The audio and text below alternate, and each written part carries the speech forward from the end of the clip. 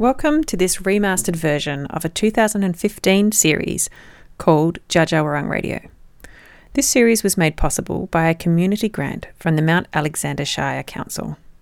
Created for Main FM to be aired as short 5 to 10 minute segments to highlight and celebrate local Indigenous culture past and present. The series was shortlisted for the 2016 Reconciliation Victoria Heart Awards. For ease of listening, we've edited them together and have linked episodes by theme rather than representing the order that they were originally broadcast in. So every time you hear the didgeridoo, you'll know it's the beginning or the end of an episode. We hope you enjoy it.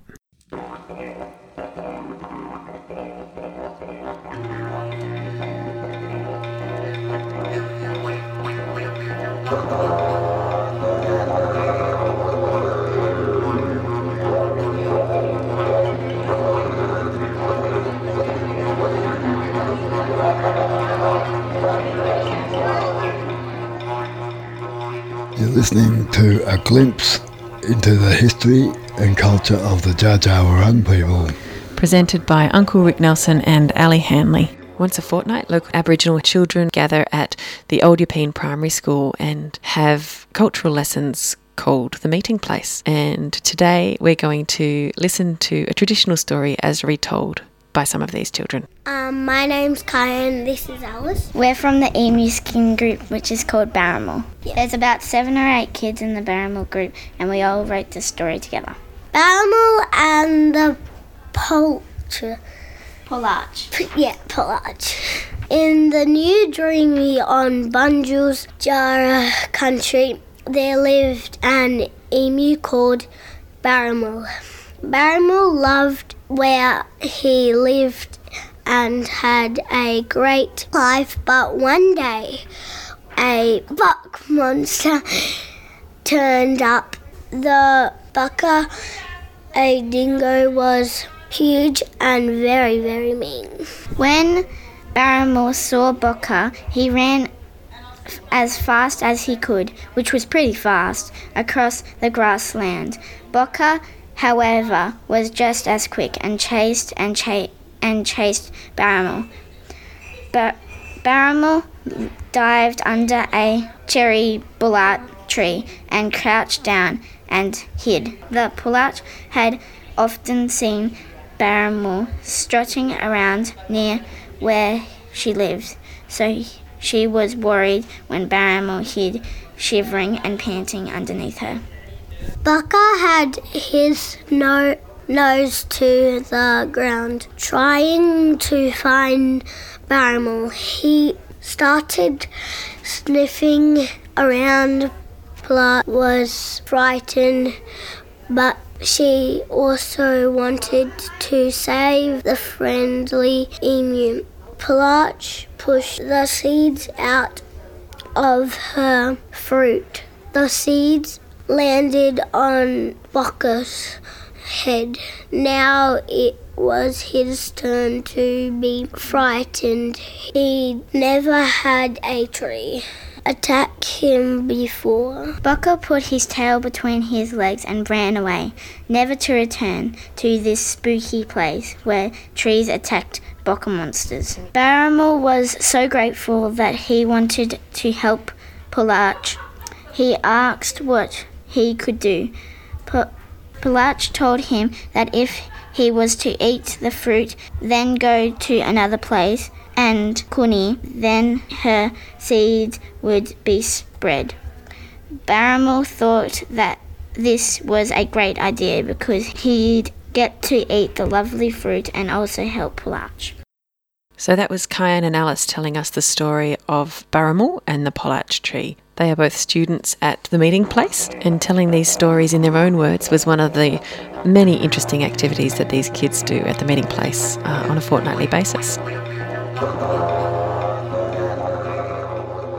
In today's program, we're going to have a chat to Kyan, who is one of the students at the Meeting Place. She is talking to us with the help of Julie McHale, who facilitates the Meeting Place and has recently won the Citizen of the Year award from our local council. I'm going to talk about Kahuna. It's where some Jara Jara people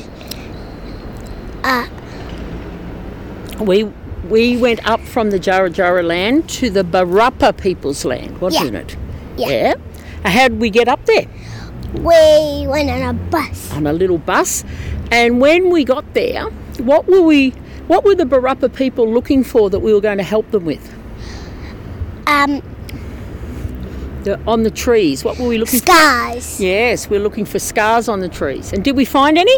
Yes. Lots? Yes. Yep, we did find lots. And what did we do with the kabungi reeds? We made it into string. Yep. And what else did we do with the roots of them? We ate them. Did you like them?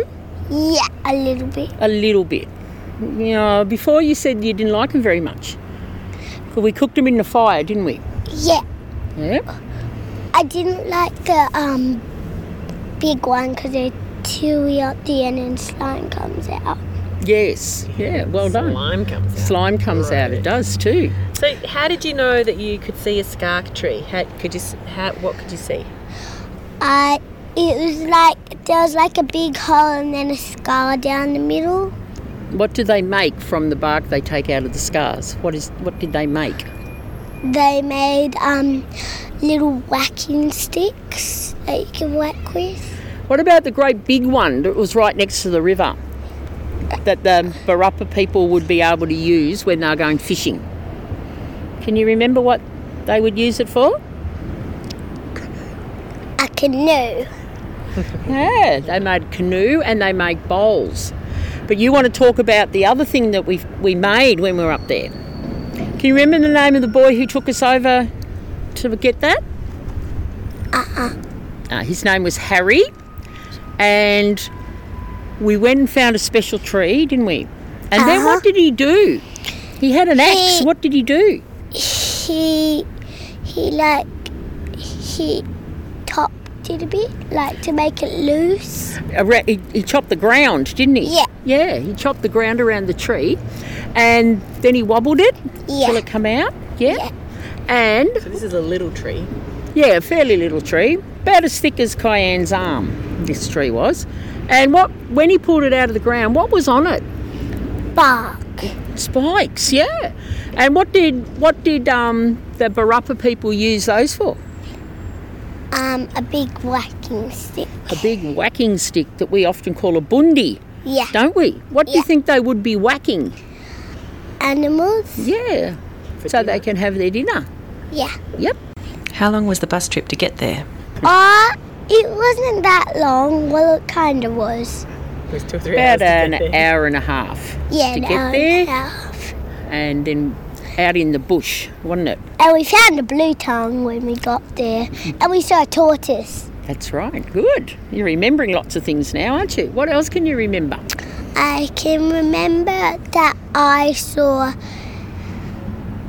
little fishies in that river.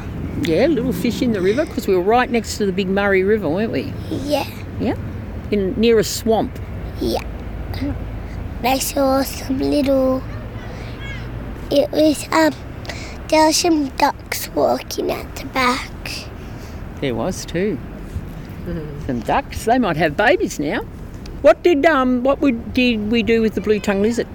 We had a little hold of it, then we let it go. Did too. It was only a little one, wasn't it? Yeah. It wasn't a great big one. And I think its tail was cut off. Yeah, it looked like something had bitten it on the tail. Yeah. Okay, Cayenne, do you have a favourite song at the moment? That's Aboriginal. Black and white fellow. Wait, white fellow. White fella.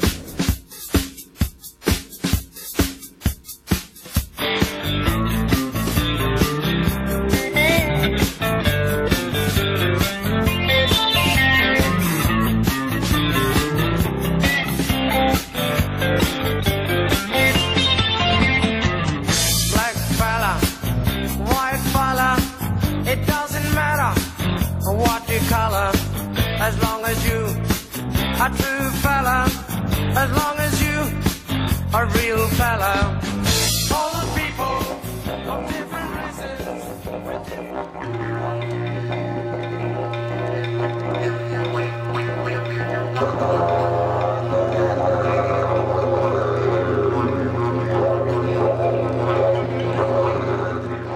Today we're talking to another one of the students from the meeting place, Montana. Hi, Montana. Hi. You are one of the students at the meeting place. Yep. How long have you been going there? About for like 3-4 years. Wow. So what grade are you in? 4. Okay, at school. What's your favourite thing about going to the meeting place? Well, like doing all the activities and learning about my culture and like seeing my family and that. So does much of your family go to the meeting place? Yeah. How many family members do you reckon you have there? Well, but like it's Katiana, it's like Mum, sometimes she goes. Yeah. And like Auntie Julie, Yeah. Kath, like yeah. a So you've lot. got cousins Yeah, who go cousins. there? And you have brothers or sisters who go there too? Yeah. Cool. And I know that at the meeting place you have skin groups. Which Yeah. one are you in? I'm in Crow. Crow. And what's the Aboriginal word for crow? Wah. Wah. And do you do activities just with the people who are in your skin group? Yeah. Do you know any stories about Wah? Who's Wah? Was a crow, and there's a story about him how he turned black. He used to be white. Wow, so how did he turn black? Well, one time there was a bushfire, and he landed in the fire, and he turned black from all the ash. What are some of the activities that you really enjoy at the meeting place? What do you do? Well, like there's cooking, and there's like throwing spears, and like there's like these games like emu eggs, but like you don't actually use them. You use pebbles. Anything else you want to say about the meeting place? I just want to say that I love going there to be with all my family and spending time, and yeah. Did you make any new friends from different schools who you didn't know before? I made maybe Shakira and it's probably Tani. I met her at the meeting place. That's how we met. And you're really good friends now? Yeah. That's great. And do you feel like more confident in being Aboriginal since going to the meeting place? Yeah. So what does that mean? Do you ever do stuff at school, or do you do ceremonies or anything like that? No, we don't really do ceremonies at school, and yeah. But at the meeting place, we do about what a ceremony is, and how Uncle Rick sets it up, what kind of plants he uses. Yeah. So when he does a smoking ceremony, it's what plants he uses to make the smoke, that sort of thing. Is that what you mean? Yeah. Yeah, great.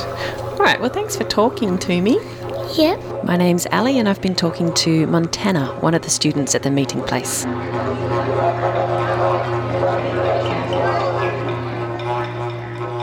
You're listening to a glimpse into the history and culture of the Dja Dja Wurrung people.